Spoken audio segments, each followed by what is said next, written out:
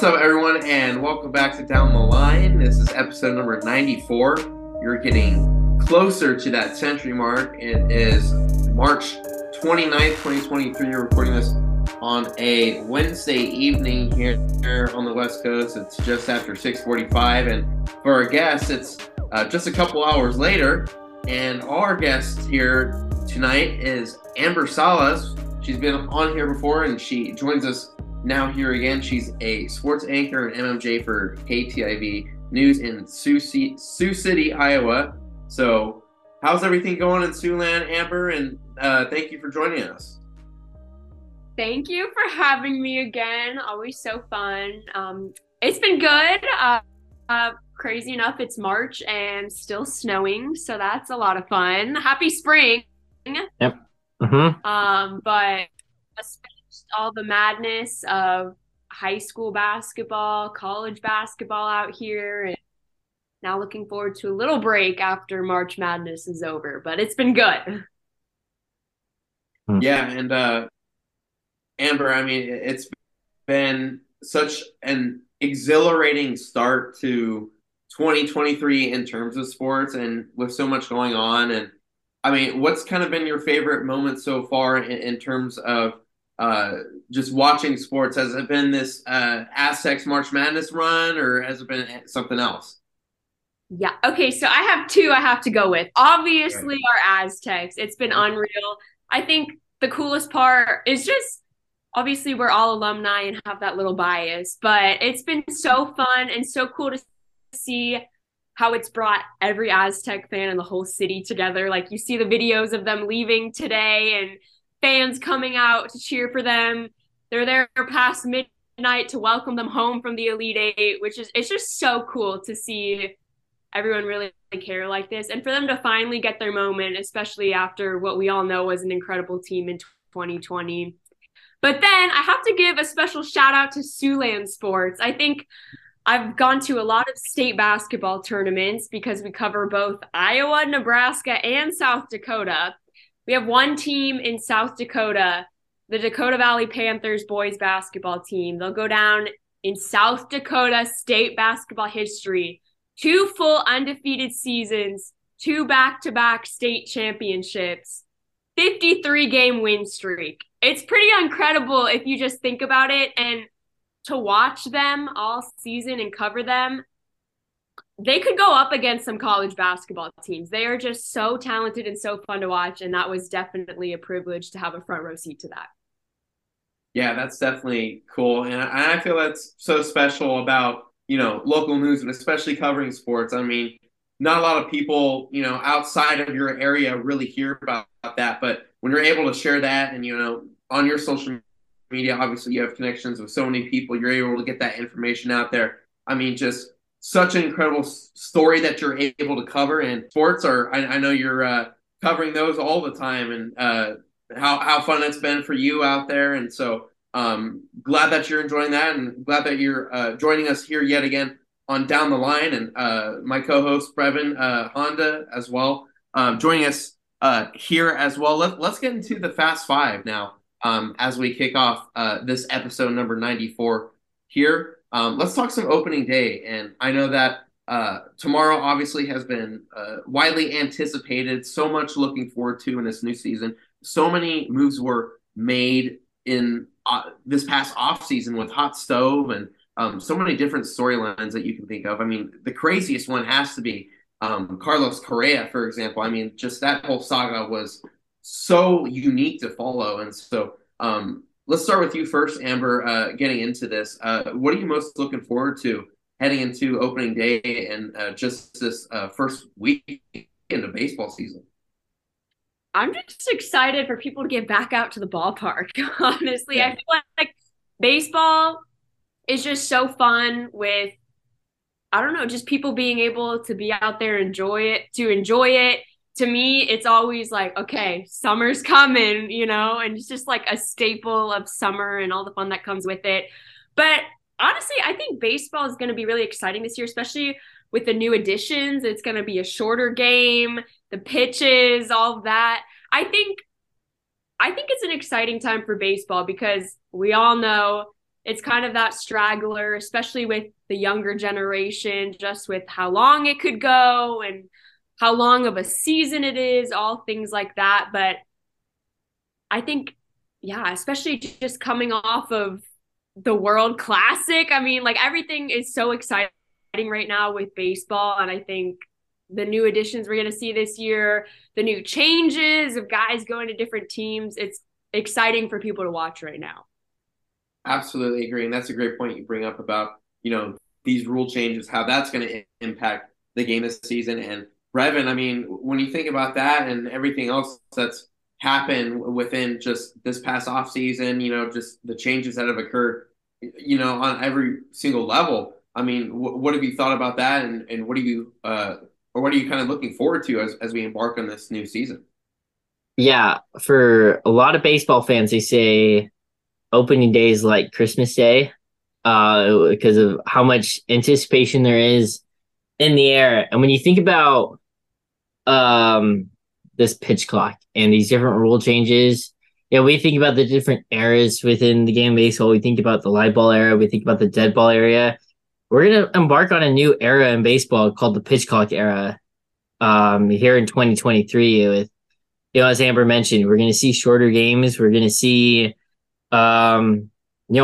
maybe higher batting average, like what we saw in the 1990s, the 1980s, where we saw, players hitting 350, 360. We saw Tony Gwynn hit 394 back in 1994. We're going to might be able to see some of those high averages come back in the game for not just like one or two players, but for a lot of players this year. Most I think definitely. too, I don't know if you guys have seen, I kind of remember seeing somewhere just from them in implementing this during spring training, averages of games have gone down to like 2.5 hours, which is, Yep. I remember that was crazy to see at the start because you're like, okay, how's this going to go? In our heads, we're like, yeah, this should definitely make a difference. But then to see that right off the bat, that was kind of interesting, kind of our first glimpse at it, I guess. Yeah, I agree. I think the whole consistency of it all, through the, first two games, you saw those start times, 2 hours, 31 minutes, 2 hours, 37 minutes. And then when you get more of that sample size, you're able to say, hey, I mean, this is, pretty much where that average game time kind of lingers. And, that's definitely going to change the game. And I mean, just how people kind of approach watching it too. So a lot of changes in place for this new season, but really looking forward to it. Let's move on now to the number two, and that is the class of 2023 Naismith Memorial Basketball Hall of Fame. It is full of star-studded names. It features 4 players and 3 from overseas. So the 4 players are Dwayne Wade, Dirk Nowitzki, Pau Gasol, and Tony Parker.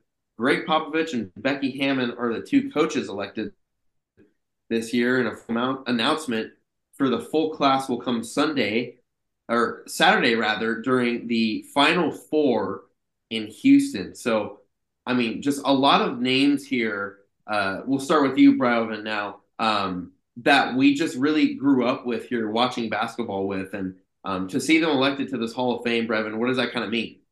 Yeah, it's, when you think about the 2 coaches, Greg Popovich and Becky Hammon, they have coached together before within the San Antonio Spurs. They both have won championships as coaches. We saw Becky Hammon win last year with the Las Vegas Aces. And you think about some of these players. You think about Tony Parker, who's played for Greg Popovich. Each of the other 3 players, Dwayne Wade, Dirk Nowitzki, and Pau Gasol, they've all played against Greg Popovich before. So it's going to be, I can't wait to see those comments about being able to see especially from Gasol, Wade, and Nowitzki, what it was like to coach or what it was like to play against Greg Popovich, and just the nuances that come, that kind of like that game within the game aspect. Yeah, and Amber, what do you think about this list of names that's getting elected? I would just kind of echo what you said. I think it's just a testament to what you think when you think of basketball. Kind of like you said, those classic names you think of people you looked up to or were in awe of growing up watching the game, really just legends. So it's cool to see, kind of like Breven said, them all come together, and that full list will be really cool to see. Absolutely. All right, let's move on to number 3. That is the NFL owners just had their meetings in Phoenix this week, and the owners approved a couple things. One is just one roster cut from 90 to 53. This year's 53-man cut date is going to be August 29th. And then also the other proposition was to allow players to wear the jersey number 0. I know there's a couple other changes to special teams players and what they can wear too, but that was the big kind of takeaway from this was the jersey number 0. So what do you guys think about this? Amber, we'll start with you. What do you think about the one roster cut change and then also the new jersey number change? Well, the roster cut is interesting because I feel like it kind of allows them to just get to the point, like you have your guys, then you can just start going right away. And for everyone else, it's kind of like, I don't know, as awful as it sounds, this is a business, but it's almost like ripping the Band-Aid off, That's kind of the worst part is when, you see these talented people that maybe are kind of getting strung along thinking that there's a chance. And then when when it actually comes on the final cut, it's like that heartbreak all over again. But, maybe they get it over with, and then there's another opportunity waiting for them that they can pursue or vice versa. I think that'll be interesting. And then, for the guys that are on the 53-man roster, you have your guys and you're ready to go quicker, I guess. The number's interesting. I don't I guess who gets the number 0? Who gets to be the lucky one to decide that? I actually heard something, this is really not related to the NFL, but kind of just the jerseys, I guess. We're in the new Matt Rule era at Nebraska. That'll be interesting to follow along with. But they were kind of going through the same things of in the past with Nebraska, kind of the leaders got to pick their numbers and whatnot, but Matt Rule just took away 1 through 9 and said that you have to earn that number, which was kind of crazy because he took those numbers away from kind of those longtime veterans who, like imagine you wearing number 3 and he's like, nope, you don't get that anymore. Like some guys are the numbers their most prized possession, but his thing was we got to work hard during spring ball and we have to earn it. And the guys that get to wear those lower numbers are the true representation of what it means to be a good player, both on and off the field, character, all the stuff that goes into it. So I don't know, that totally unrelated, but it kind of makes me think, with this new edition, like who gets to earn that number, Yeah, I like that a lot. And I mean, that just shows, it's the little things in football that kind of matter to players and coaches sometimes. And that's just a prime example right there. So yeah, I like that story a lot there. And it is interesting because 0's such an intriguing number, I guess. Never really seen it before. And I know that one player has already been given that number. That is Paris Campbell of the New York Giants. He was on the Colts for the past 4 years, but just signed there as a free agent. And so he's going to be number 0 there. And I think he's the first guy to officially claim that. But Breven, I mean, when you consider these 2 rule changes as well, the roster cut and the number changes, I mean, what are your kind of impressions on this and how do you think it's going to affect things? Yeah, I think ultimately for me, I think I like the one roster cut because it gives those, is that 37 players, if my math's correct? Yeah, 37 players, all of them that opportunity to compete for those entire 3 to 4 to 6 weeks in camp before that they're released and can possibly either be picked up by another team or either get sent down to the practice squad. It just gives them that much more practice film for them to look at, and not just for them to look at, but for other coaches around the league to look at as possibly, trying to pick someone up late in the year. And then this proposal about wearing number 0, it's unique. I mean, we see it in the NBA we've seen it with like Russell Westbrook. We've seen it with Jason Tatum before. Damian Lillard's wear number 0. And so it'd be interesting to see, I mean, in terms of the superstar quality of the players that wear number 0, from the NBA to the NFL.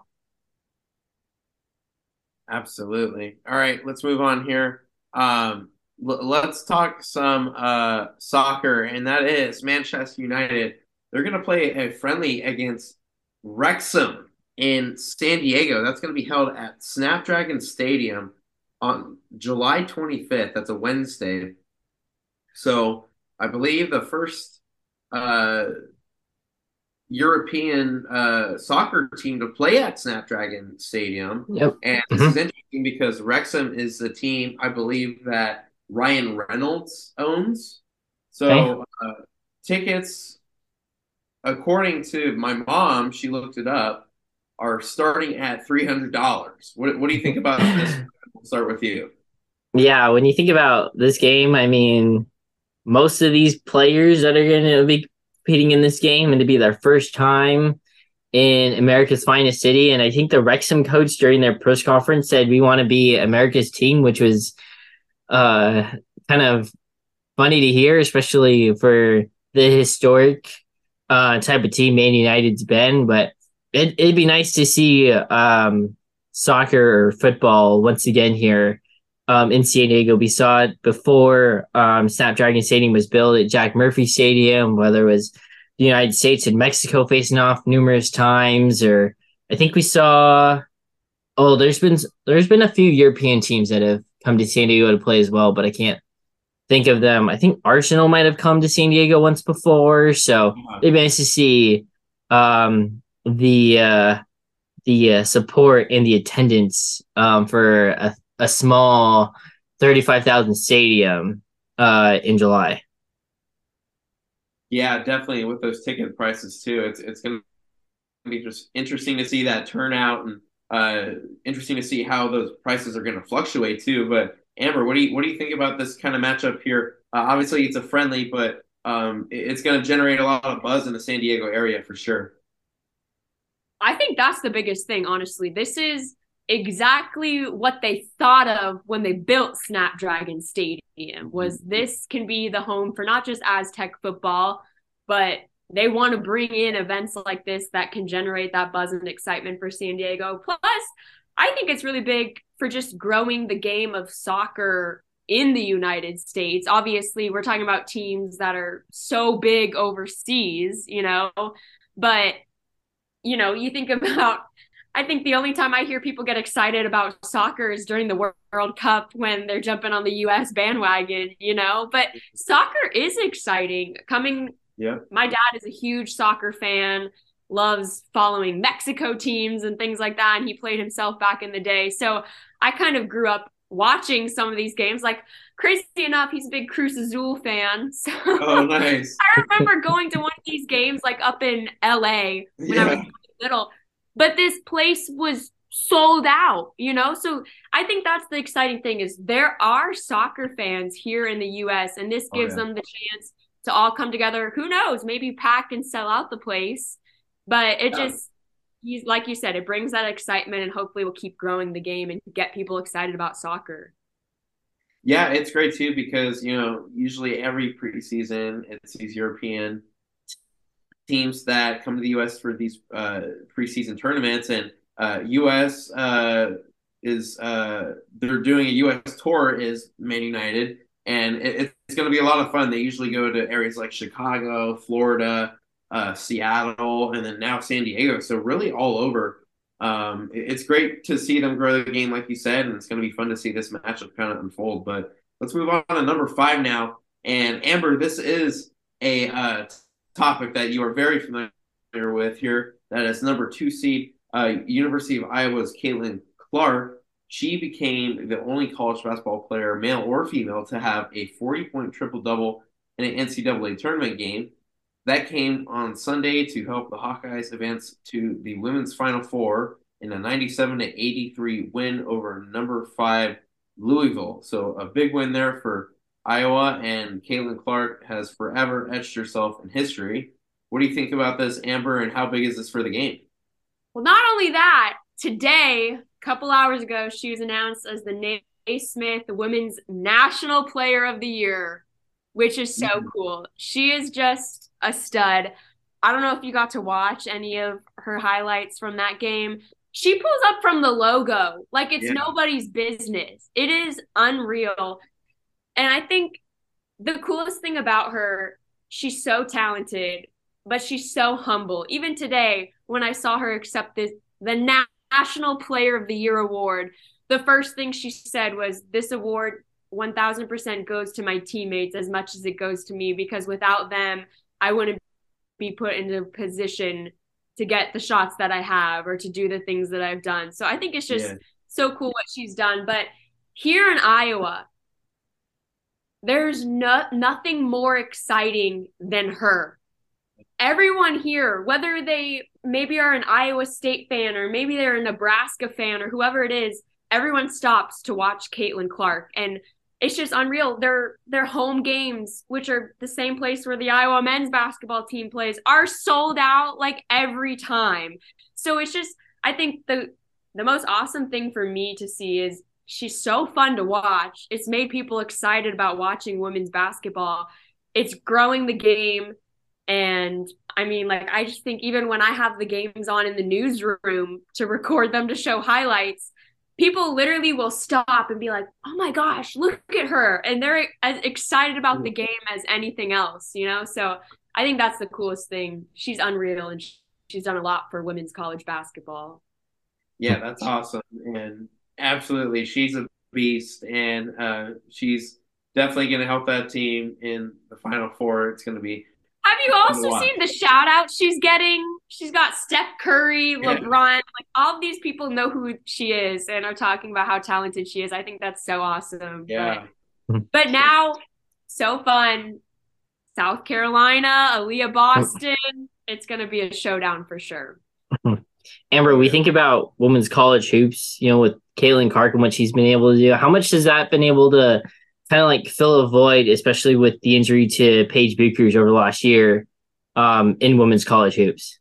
Yeah, I mean, it's amazing. Like you said, sports inevitably comes with the trials and tribulations, but it's amazing. I think that's also the coolest thing about this Hawkeyes team is just the adversity that they overcome. Even the past few games in the NCAA tournament, they were down Hannah Stolke, who's a key person for them in the post, you know, but it's like any person can step up. And I think Clark is kind of a big part of bringing that confidence.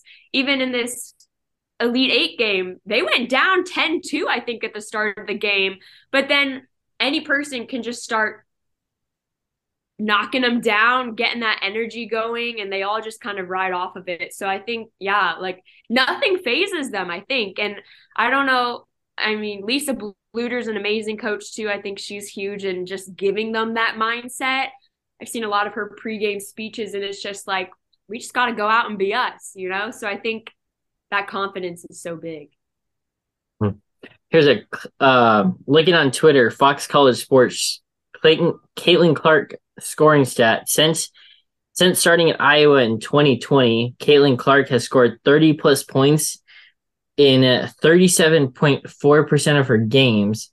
And then you think about the Iowa football team, they've scored 30 plus points in 25.7% of their games. Yeah, that's crazy. Mm-hmm. She's just a scoring machine, night in and night out. There's never an off day for her. Even when it is an off day, it's like a 20-point game, you know? Like It's crazy. Also, the Elite Eight game, ESPN said averaged more viewers than any NBA game. Like, that's just crazy. It's like, it's just the excitement that's brewing from people wanting to watch her, which I think is so cool. A lot of the games we were covering this year, even at home in Iowa, there's people coming in from all over with their signs that say, "We drove from wherever to watch Caitlin Clark," you know? So it's really fun. It's been really cool to see. All right, we are going to move on. We're going to talk more March Madness in the second half of our episode, but we're going to move on to Major League Baseball. Over the last 6 weeks, we have previewed each division division by division, beginning from the National League West to last week's American League East. So go watch those if you haven't already. But We also picked our wild card. Kyle and I, we picked our wild card, 2 wild card teams from each division. So this week it comes down to our World Series pick. Amber's going to join us as well. But Kyle, who do you have taking home this World Series trophy in 2023? Yeah, this is going to be tough. Um, there's a lot of teams I think that can compete for this World Series championship, but you know what? I'm going to go out on a limb. I'm going to say it's going to be the Slam Diego Padres. I'm going with the Padres. I think they have the team to do it. They've added to the depth this offseason that will require them to be sustainable throughout the season. That's what they're going to need in order to kind of survive this long year. And in order to be successful, you need to have depth. And that's what I think they've kind of addressed.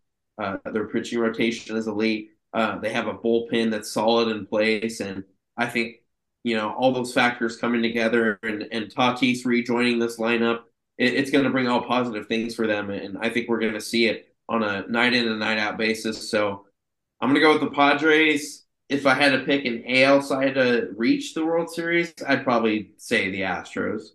That is the same 2 teams the MLB.com writers put together in their story. Kyle, when you're coming up with that answer, with the way you had your 2 wild card teams from the American League, I really thought you were going to say the Angels there. I can't say that yet. All right, Amber, who do you have taking home this year's Fall Classic? I am going to back up Kyle. I think it's time for Slam Diego.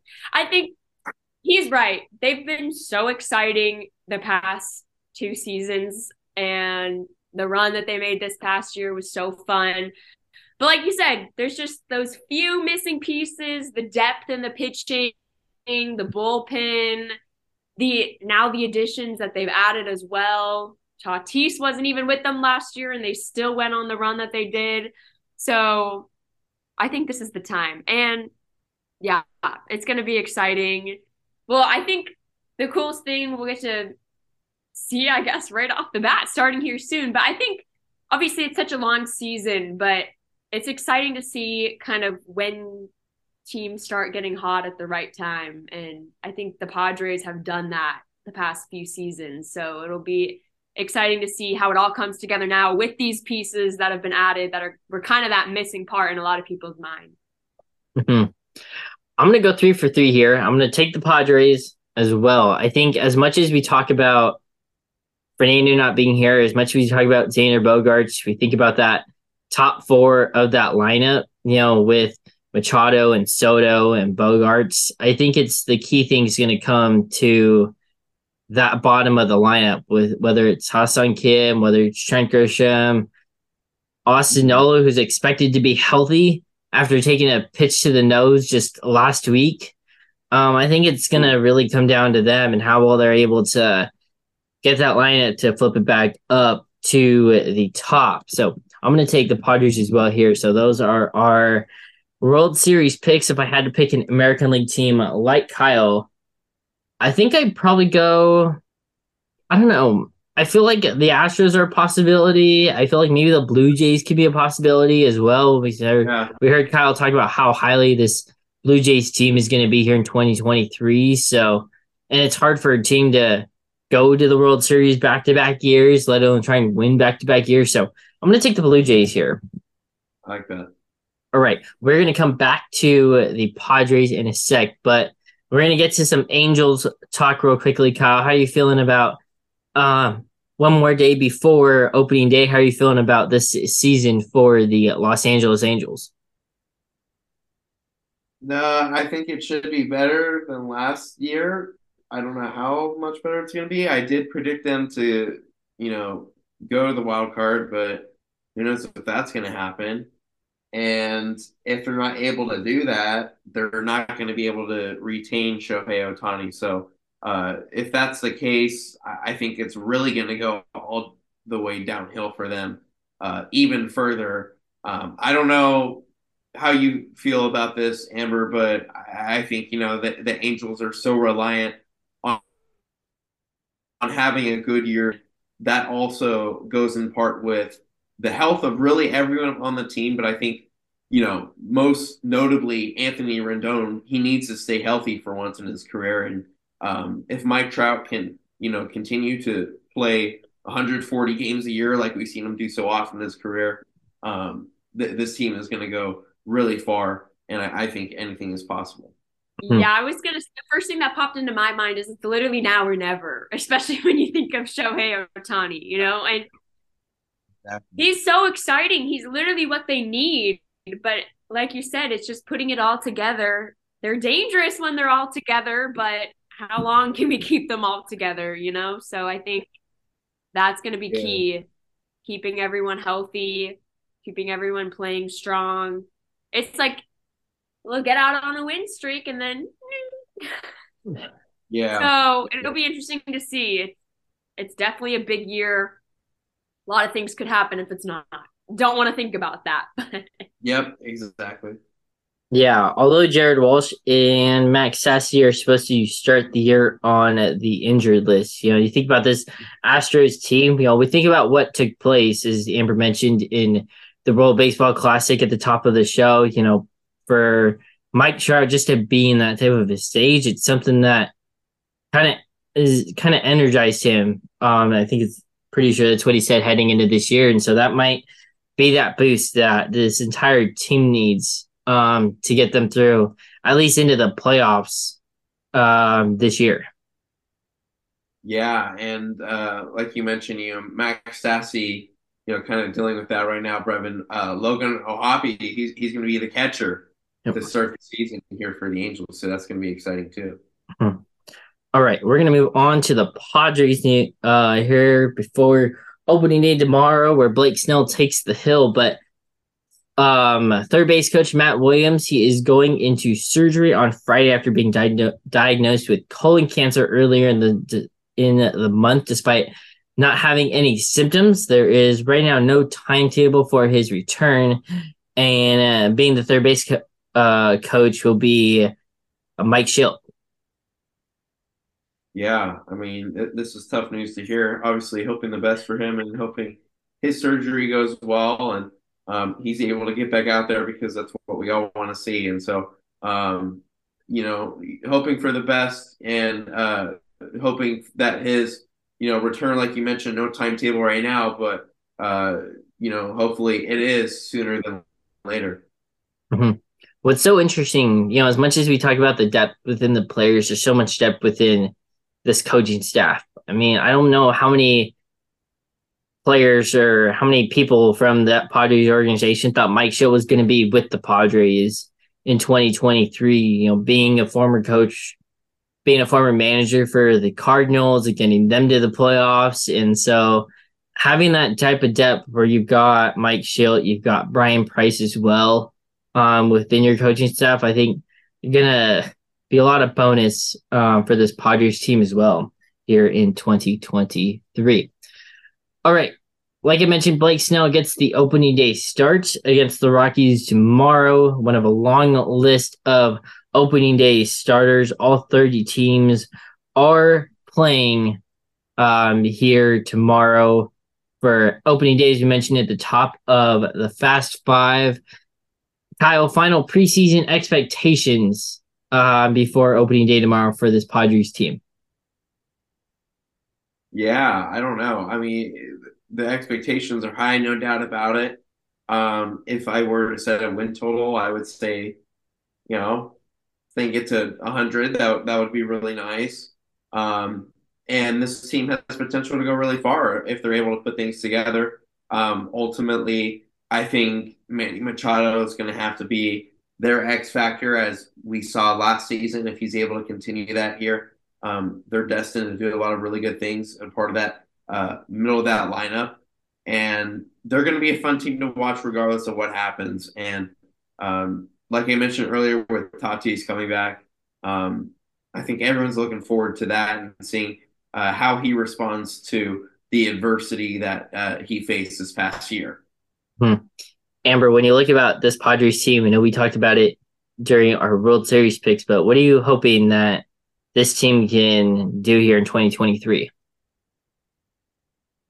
I think they got to make a deep run, like we were all kind of saying. But it was interesting hearing Kyle just say that, because the first thing that popped into my mind is they got to keep the momentum and they got to stay together. And I think that was the overcoming adversity. It's a long season. Inevitably, things are going to happen. But how do you respond to that? And I think last year we got such a good glimpse of that, because it's almost kind of crazy to think about all that they went through between Tatis hurt, all the injuries. Then you throw in the suspension of a guy that they really rely on, and how that even just caused drama in the clubhouse. Manny Machado jumping all over him. Like there was so much outside noise last year, but they still came together and made a deep run. And just kind of from watching what I've seen at spring training, it seems like it's a good group meshing well together. So I think the challenge is, let's keep that going. Let's focus on the task at hand. And that's what allows teams to keep it going, put together something strong, despite how long of a season it can be. Mm-hmm. Yeah, as much as I talked about the bottom half of that lineup, I think another key, it's going to be that bottom half of that rotation. We're going to see, Yu Darvish is going to skip his start, so he'll be on that back end of the rotation to start off the year.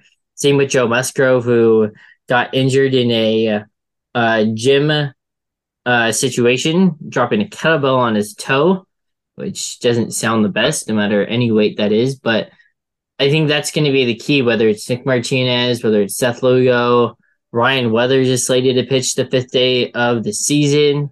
You got Michael Wacha in that mix. If you bring up Julio Teheran, I think that part of that rotation, I think, is going to be crucial. I mean, we saw what Nick Martinez can do in his starter's role, but it's about, can he do that for an entire year, which is something that he has believed in this entire offseason.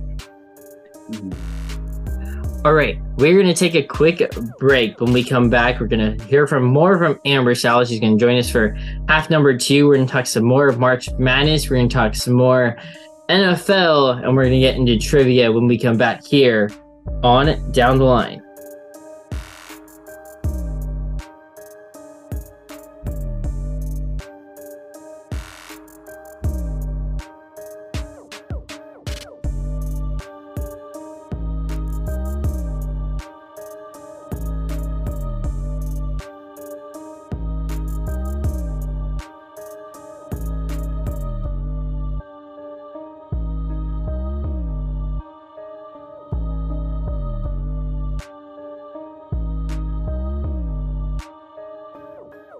Hello, everyone, and welcome back to episode number 94 of Down the Line. We are just 6 episodes away from hitting triple digits. It is Thursday, March 29th. Joined here with Kyle Betts and Amber Salas, an MMJ and sports anchor for KTIV News in Sioux City, Iowa. I was looking back, well, not really during break, but during the first half, it's been since September since Amber joined our show, when we talked primarily fantasy football with her. But now here we are in this off season. Amber, have you done any prep to get ready for next year for fantasy football? No. No, that's okay. It's the off season. We gotta, I don't know. I think the excitement's all about to begin. We're about to go. We got the owners meeting right now. Mm-hmm. We've got the draft coming up here. Then we get into all the excitement. So I think that's when I'll start getting more into it. I'm just focused on March Madness right now. Yeah. That is how we are going to start this second half with March Madness. We're going to talk all about our alumni, and that is the San Diego State Aztecs. They're playing in their first Final Four in program history. I never think I'd say those words, but the first Final Four in program history. They get to take on another mid-major in Florida Atlantic University. Kyle, when you think about this journey for the Aztecs. They beat a couple of double-digit seeds, then take on the number one team in the bracket, and then beat a familiar face in Greg McDermott and the Creighton Blue Jays. Kyle, how would you describe this run so far for the Aztecs? Yeah, I think you said it perfectly when you mentioned that you never thought that you would say they would make the Final Four. I mean, it's crazy to think about. I mean, it's historic. It puts the school more on the map. I mean, the Aztecs have already been on that map, but I mean, just cementing their legacy now and being able to do this with such a talented team, and especially for me, this whole run that they've had, I've thought back to the 2020 team and how they never really got their chance because that tournament was canceled, and I still reflect on the members of that squad who are now either super seniors or super duper seniors and are a part of this Final Four run. So I'm definitely grateful for that. To be able to see them kind of achieve those goals and live out their dreams. It's been awesome to see that. And Brian Dutcher, the head coach, he definitely deserves it too. He's done a great job.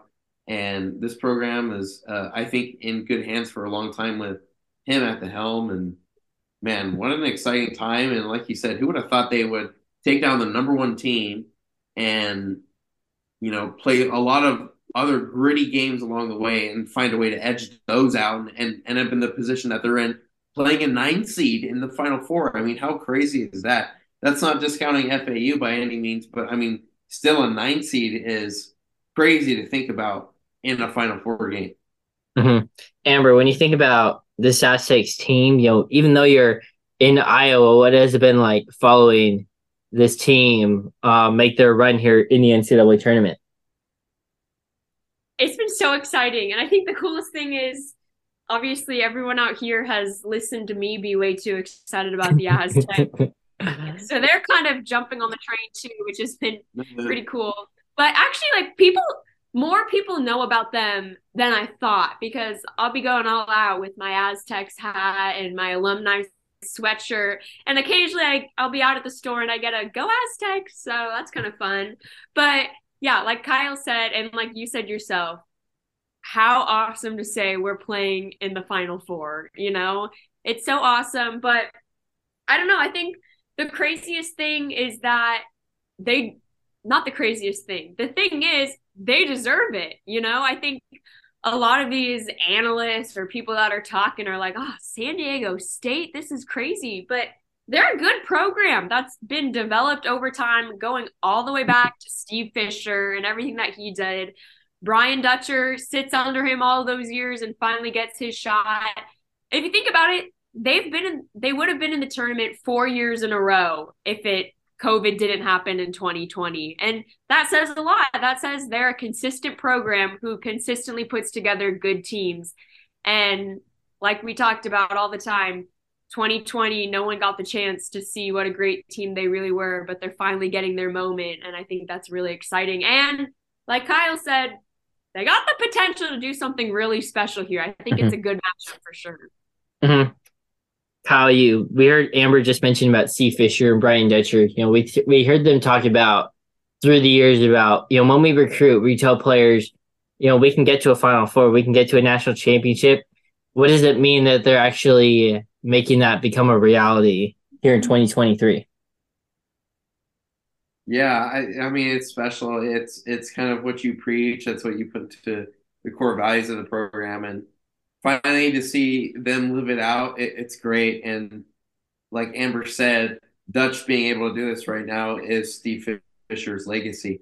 And that's going to continue even with these other assistant coaches. I mean, Dave Velasquez, the position that he's in now, kind of been with this program for a while too. And to see his growth with the program, to see his excitement now reaching the Final Four on Twitter, seeing his reactions on camera has been a lot of fun to see too. So to not only see the players so invested in this program, but the coaches and really seeing that whole team chemistry and bond come together, it really shows that they're a family and they do things the right way. That's what Brian Dutcher said, I believe, either today or yesterday in an interview.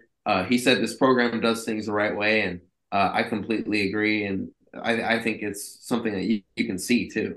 Mm-hmm. I just want to jump off of that real mm-hmm. quick too, because you nailed it perfectly, especially in a day and age where we see the one and done so often, or people hitting the portal anytime something doesn't go their way. These players come here and they stay here. Like I think about Adam Seiko, who's running on how many years now? I mean, 6. that says all you need to know about what Dutcher's done with this program. He wants to play here for San Diego State. He's happy with the success he has at San Diego State. And even if you think about the players from that 2020 team, we still have Nathan Mensah, Keyshawn Johnson. I think there's 4 of them still left in that yeah. team. Yep, a rope. So I think it's just awesome that, we grab a lot of awesome, talented players from the portal to put the puzzle together. Yeah. But once they come to San Diego State, they stay at San Diego State because it's something special that they want to be a part of. And I think that's really cool, especially in this day and age of college basketball. Mm-hmm. When we think about this game coming up on Saturday at 3:00, Amber, when you think about this game, can you see the Aztecs taking down this 9 seed in Florida Atlantic on Saturday? I think they can. I think anything is possible for this team at this point. And I think that's the most exciting thing about this year's March Madness is it really is anyone's game. I mean, like Kyle said, they're a 9 seed, but you can't look past that right now because obviously they're a really talented team to do what they've done and make it this far. But I think, Brian Dutcher's an awesome coach. And I think time after time in this tournament, we've seen him remind them that, it doesn't matter who we're playing. You guys just got to go out and do your thing. But I think that sometimes can be a thing when, maybe let's say there was a 1 seed still left. You kind of look at that as, oh, well, they're the 1 seed, like they don't have that element anymore to think about. And right now, these teams just have all the momentum in the world. If you think about what San Diego State has done so far, taking down number 1 Alabama, taking down Creighton in a rematch of last year's game, in a game that went down to the wire, So I think they have all the momentum in the world. They have the strongest defense I think anyone has seen.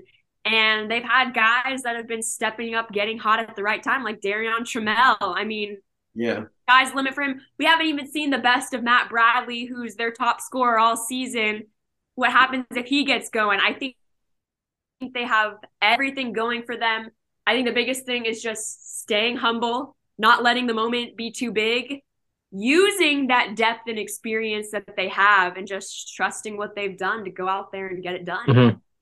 The Aztecs have not had multiple leading scorers in this NCAA tournament so far. Matt Bradley was the leading scorer against Charleston. And then, like you mentioned, you had Darion Trammell against Alabama. You had Michael Parrish against Furman. And then you had Lamont Butler against Creighton the other day. Kyle, when you think about this matchup, how big does this Aztec team want to get to a national championship led by their defense? Yeah, Breven, when you think about defense and their calling card, I think about the moments on March Madness coverage where they've shown Brian Dutcher speaking from the locker room, and there's a whiteboard in the background, and it says defense. I think it's a defense and hard work wins championships. And then the other kind of scribble on the board that a lot of people picked up was we're some real tough ass dudes. And honestly, you can see both of those things on the court every single time they play. And that's what it's going to require to beat this FAU squad, is really just relying on what has made them so successful in the tournament, is stifling defense and playing physical, whether that's drawing fouls, winning rebounds, just being tougher than the other team. Sometimes that's what it takes. And athleticism can sometimes win you ball games when some things aren't falling your way, such as shots. So I think ultimately, when you think about this Aztecs team, it's hard work, it's defense, it's toughness, it's grit, and that's what it's going to require because offensively, it could be anyone's night, and we never know what we're going to get. So it just comes down to how they can create possession and kind of control tempo of the game by playing defense. Mm-hmm. This is an Aztecs team that has won their last 8 games in their last, I can't even remember what it is. I think it's 14 of 15. Over last, and then they're facing an FAU team that has won 11 straight games heading into Saturday. Yeah. You got a couple of mid majors facing off on, and then on the other side of the bracket, you got a couple of Power 6 teams in number 5 seed Miami taking on number 4 seed UConn. Both Miami and the Aztecs are just the 8th and 9th number 5 seeds to make a Final Four, and they're both looking to become the first number 5 seed to win a national championship in NCAA men's basketball. Kyle, when you think about this Miami UConn game, who you picked UConn to go to your Final Four, like I mentioned in our bracket show. Kyle, what are you hoping for, and what are you hoping for in this UConn Miami game?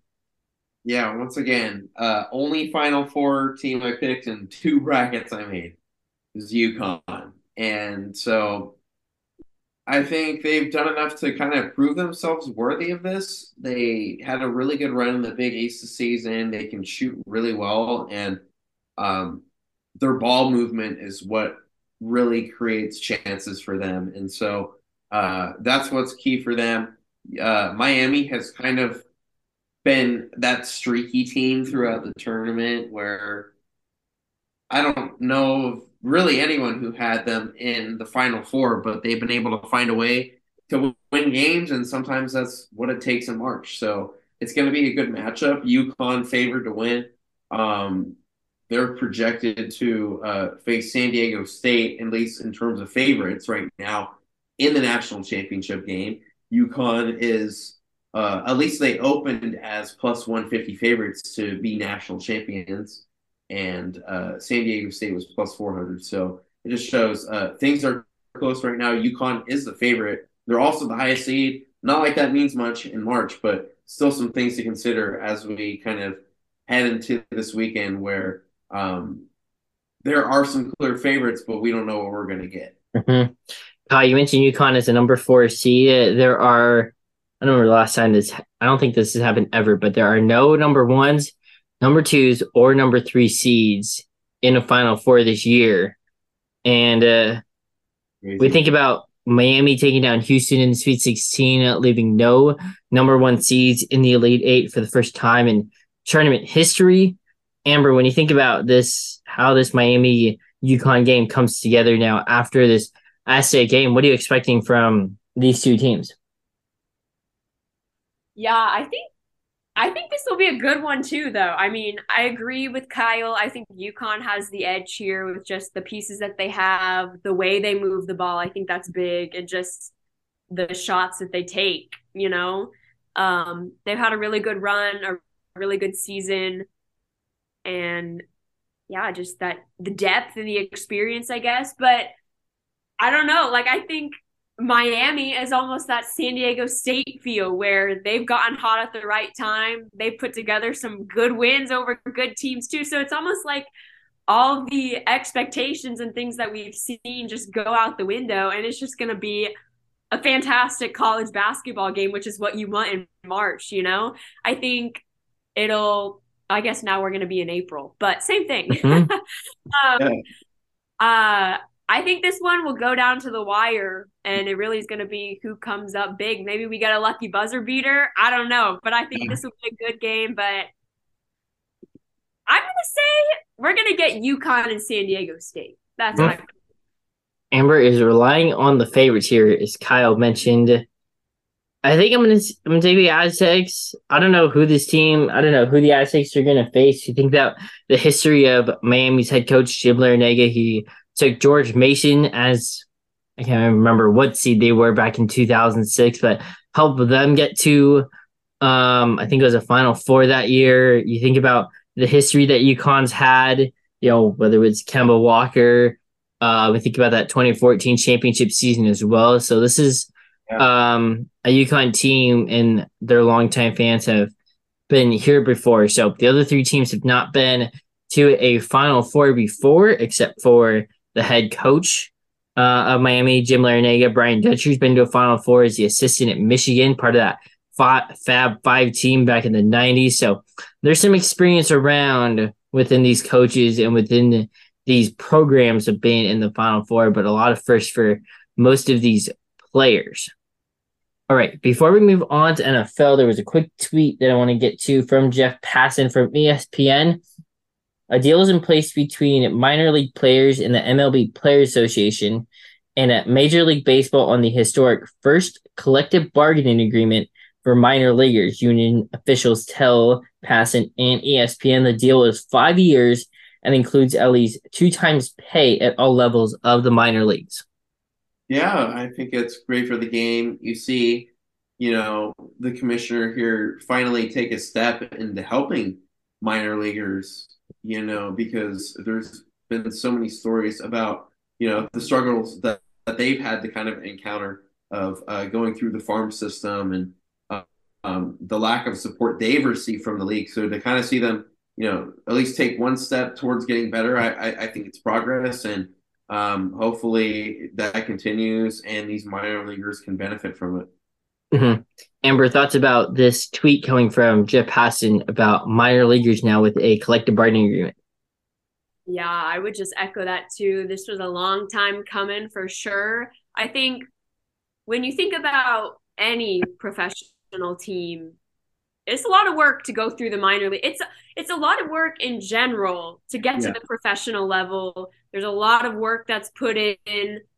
It's kind of that grind, the dog days, And I think nothing exemplifies that more than baseball minor leagues, with the levels that they go through, all the stops you have to make, busing to all of your games. It's by no means glamorous, but it's the hard work you have to put in to accomplish your dreams. And I think this just it's what they deserve, and hopefully it'll help those people to keep going and keep pushing when a lot of people, might have given up. This is that little extra boost, so to say. Mm-hmm. In another tweet that Jeff Passan, he detailed the pay increases for minor leaguers, so those playing in the complex leagues like rookie ball. They have originally been paid $4,800 per year. They're now going to get paid $19,800. Both low A and high A, you were paid $11,000. That's now being increased if you're in low A to $26,200. If you're in high A to $27,300. If you're in double A, you used to get paid $13.8K. You're now going to get paid more than $30,000. And if you're in triple A, that original pay was set at $17.5K. It's now being raised to $35.8 $1,000, almost doubled, nearly doubled.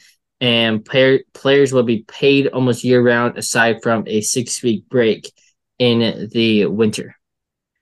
All right. So with that news, we're going to move on now from baseball to the NFL. We're continuing this new league year as we enter week number 2, or the second full week after starting the NFL league. We're on March 15th. A couple of signings that we're going to get to. Wide receiver DJ Chark signing a 1-year deal with the Carolina Panthers. Kyle, how do you feel about DJ Chark going to Carolina? Yeah, it's a good pickup. They got him for pretty cheap. I think like $5 million or something. So not too bad. He is pretty injury prone, but when he is healthy, he can make a difference. I think he had over 500 receiving yards last season for the Lions, even though he missed a few games. So still the potential is there, like we saw from him early on in his career in Jacksonville. And now he joins an offense with Adam Thielen going there now. Hayden Hurst just signed Miles Sanders as well. And they're, projected to do something with that number one overall pick now at quarterback. So it's going to be interesting to see how that all plays out. But they're a team with a lot of potential. Mhm. Amber, how crucial of a signing is this to add to this depth for a Carolina team in a wide open NFC South? Yeah, I think that's the key. I think it's almost like a fresh start for Carolina. New coach, new quarterback coming in, most likely. All these new pieces. Adam Thielen, that's super exciting. I think it's kind of the chance to revamp this offense. And yeah, when I think of DJ Chark, kind of like Kyle said, I think about some of the standout times he had in Jacksonville. And so it's kind of like, okay, new team, new start, new offense to learn and grow in. I think that the sky's kind of the limit for what they can do. We just got to get everyone together and see what they can do. But it'll be interesting to see how it all unfolds. Mm-hmm. We got a veteran now in linebacker Bobby Wagner. He is returning to the Pacific Northwest, going back to Seattle. Kyle, what's your reaction to hearing about Bobby Wagner returning to the Seahawks? Yeah, I think this is a deal not a lot of people kind of expected, but uh, um, yeah, it is interesting to see how it all played out. Um, with him being on the Rams, him making a difference there, being such an impact player, what he's able to bring to the table. It's big for this Seattle team that really surprised a lot of people last season, especially with Geno Smith. But a big pickup there. They still have Jamal Adams as part of this defense. He's going to return from injury. Quandre Diggs. I mean, this team has a lot of potential when you really think about it. And they also added Draymond Jones on the defensive line from the Broncos this offseason. I mean, that's another huge pickup for them, especially since they're losing Shelby Harris. So they're going to try and compete now in this NFC West, and I think this pickup allows them to kind of do so. Mm-hmm. Amber, you think about how much does Bobby Wagner's addition to that Seattle defense going to be huge for them come the season in the NFC West?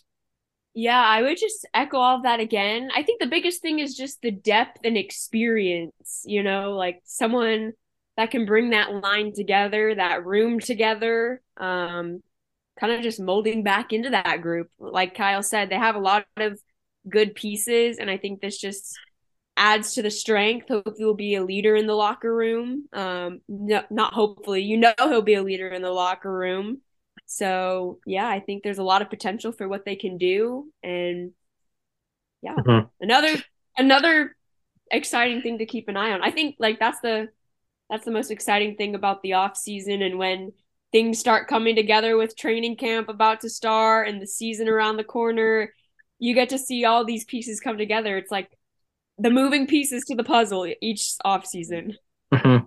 You think about that depth, and you think about that rookie presence, as Amber mentioned. You think about Tariq Woolen, who finished third in the NFL Defensive Rookie of the Year honors this past year, to be part of with Bobby Wagner now in Seattle. All right, one of the biggest moves in the NFL this week came out of Baltimore, where quarterback Lamar Jackson has requested a trade after being non-exclusively tagged by the team last week, as we mentioned on our show. Yes, this is a big deal because teams are looking for quarterbacks, and there are a few teams who have higher picks in the draft that could do something to trade for Lamar Jackson, like you said, to acquire him from that non-exclusive tag and make him their starting quarterback. So a couple of those teams could be the Colts, the Patriots, and the Lions. Now, I feel like the Colts are most likely just because they do have the fourth overall pick. If they stand pat, they kind of risk taking the third quarterback available, and it could not. I mean, it might not be necessarily the quarterback of their choice. So, by trading for Lamar, they get a proven veteran who they've had veterans, most recently, and it hasn't worked out for them, but he did win MVP in the last few seasons. So always something to consider there. The Patriots, I heard, are out of the race for him. And then the Lions can do it too, but they kind of raised the vote of confidence for Jared Goff the other day. So, in my opinion, I think it's Colts or the Ravens that are going to end up with Lamar Jackson as their quarterback next season.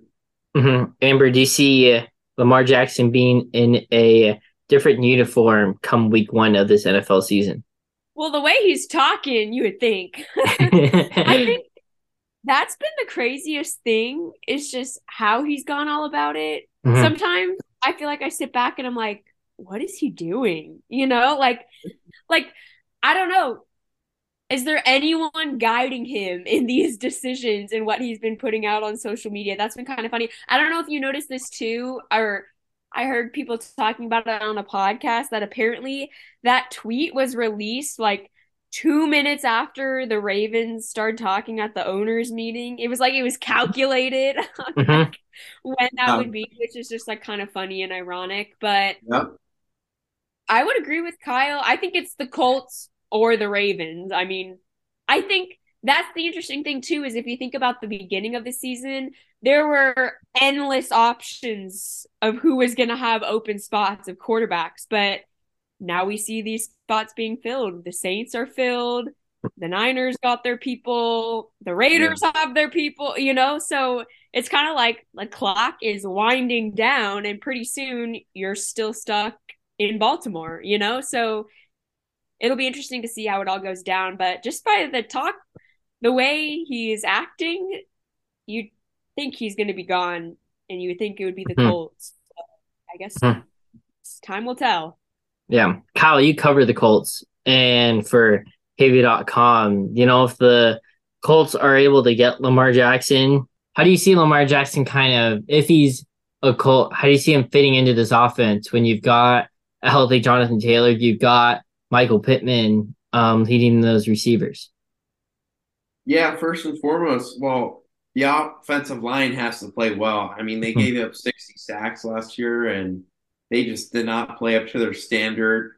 Quentin Nelson, he was voted to the Pro Bowl, but he didn't attend because he felt he didn't play well enough last season. And I mean, it was pretty indicative at times. You know, he wasn't at his best, but the whole team wasn't. I mean, they only won 4 games, so they brought in pretty much their team commander, Jeff Saturday, to kind of finish things off for them and give them that number 4 pick. And so they're going to, if they do trade for Jackson, use that number 4 pick and maybe their 2024 first round pick to get him.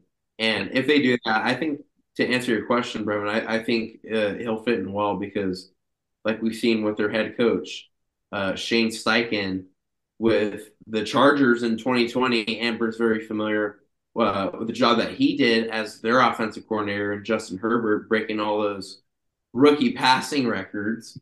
And then when he goes to Philadelphia, he pretty much emulates that, but only with a different style quarterback in Jalen Hurts, and he leads them to the MVP conversation. So he's done with 2 quarterbacks that have different sizes, measurables, traits, abilities, and he's been able to win games. So I think really with any quarterback, the offense, if they do have talent, obviously the quarterback, but it's kind of plug in, and I think they'd be successful with Steichen.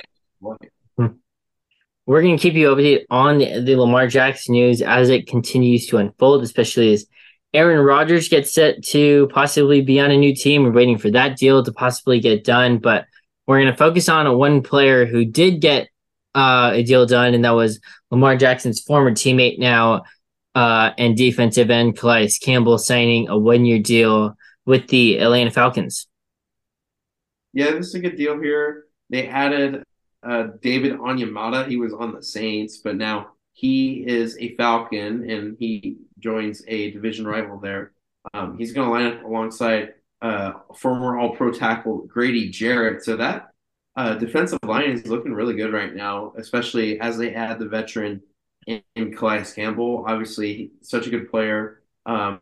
Walter Payton Man of the Year, I believe, too. So that's pretty cool. And to see him joining a new team on a short-term deal. He's going to be a really good locker room presence. They also brought in Jesse Bates this offseason, and they have a new defensive coordinator. So it's looking good for the Falcons right now. They're trying to get better, but the quarterback really is the biggest question for them, I think.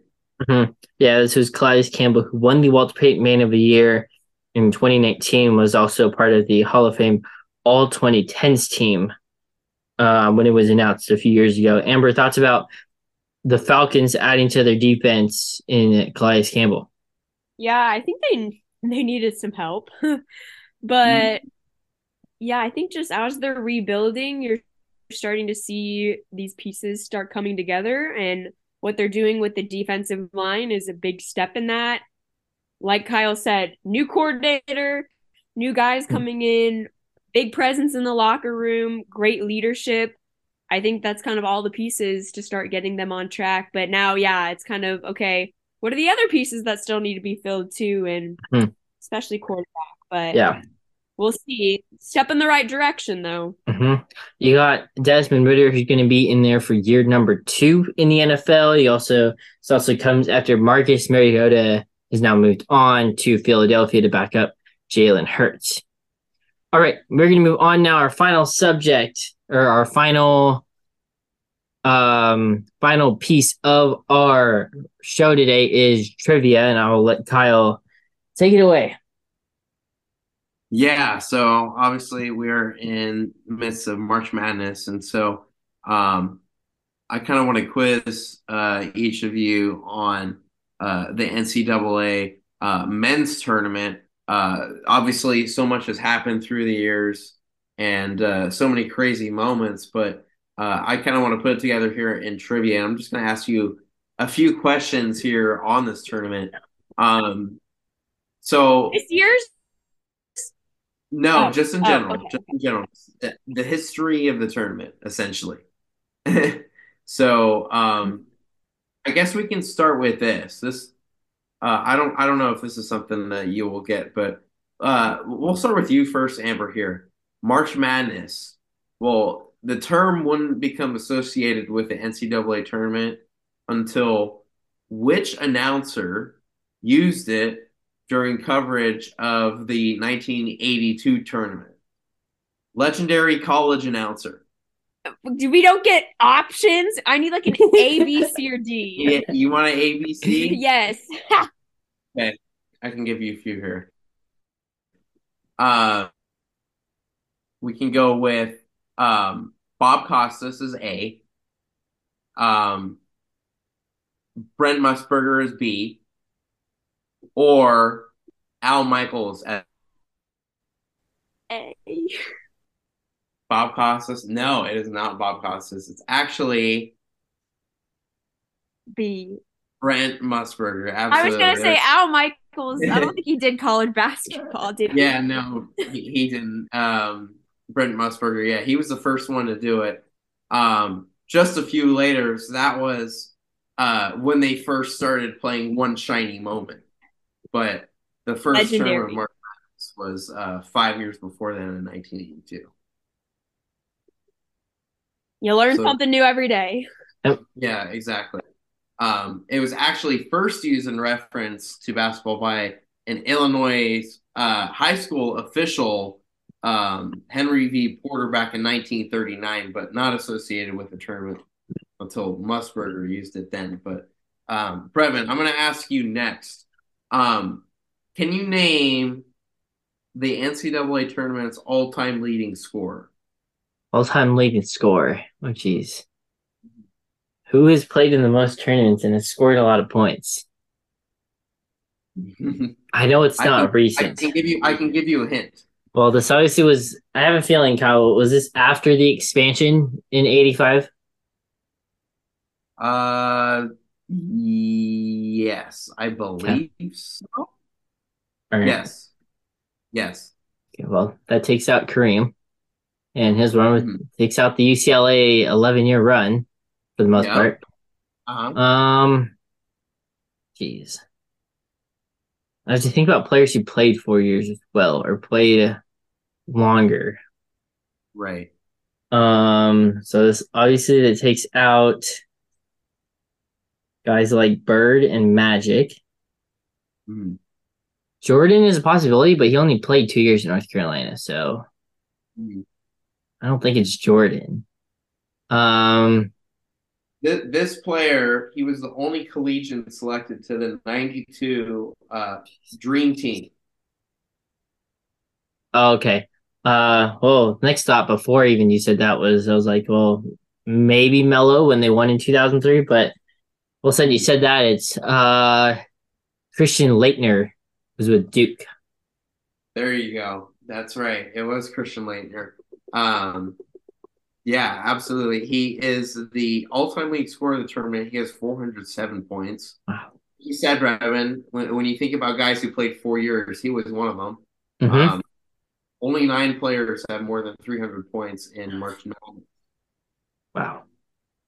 So there you go. That's pretty interesting there. Amber, we're going to move on to you now here. Who has the most NCAA tournament wins by a single coach? I'll give you some names here. Oh. I got it. Wait, name them off. Name. Oh, Oh. you want to give a bold guess, and you just want to guess off the top? Krzyzewski. Yep, it is. Yeah, it was Coach K. He has 97 wins all time in the NCAA Legend. tournament. All right. Dutch is 93 wins away from tying that. Yeah. Yeah. So that's his record there. I'm trying to pull up who has other ones. Roy Williams has 77, I and was gonna say yeah, Dean Smith, two legends. Jim Boeheim, John Calipari, Bill Self, Tom Izzo behind them. So that's your history of coaches in the NCAA tournament. And Brevin, I'm going to ask you one more here too. Let's talk here. The first NCAA Division I men's basketball tournament. Which decade was this played in? The 30s, 40s, 50s, or 60s? It was the 50s. It was actually the 30s. It was the So the 30s? first NCAA men's basketball tournament was played in 1939, and it had 8 teams. Oh, yeah, now it's starting to come back. Yeah. Oregon was the first tournament champion and beat Ohio State for that one. The NCAA tournament they grew to 16 teams in 51. So that was what you're thinking of, I think. Mm-hmm. And then in 1975, it went up to 32 teams. And then 85, like you mentioned, that was the expansion. So opening round game introduced in 2001. 3 more games were added to the round in 2011 for the first 4. So that's interesting. I wasn't actually sure when the first 4 began. And now it's every year in Dayton, Ohio. Yeah, so there's your March Madness trivia history right there. You guys did pretty good right there, Reverend Amber. Props to you guys. Once again, a lot of cool facts here. A couple interesting ones that I saw too. Loyola Marymount was part of the 3 highest scoring games in tournament history. Yeah. Mm-hmm. They beat Michigan in a game 149 to 115. How crazy is that? Mm-hmm. There were some good LMU teams back in the day. Yeah. Yep, absolutely. All right. Well, that'll do it for this episode number 94 here on Down the Line. Thank you so much, as always, to our guest, the one and only Amber Salas. Appreciate you joining, catching up with us, talking sports as we would always do in the Daily Aztec newsroom way back when. Miss those days, but glad that we could reconnect here and we could talk. Any last thoughts before we let you go? Go Aztecs. Go the Aztecs, roll Tex. We dem Tex.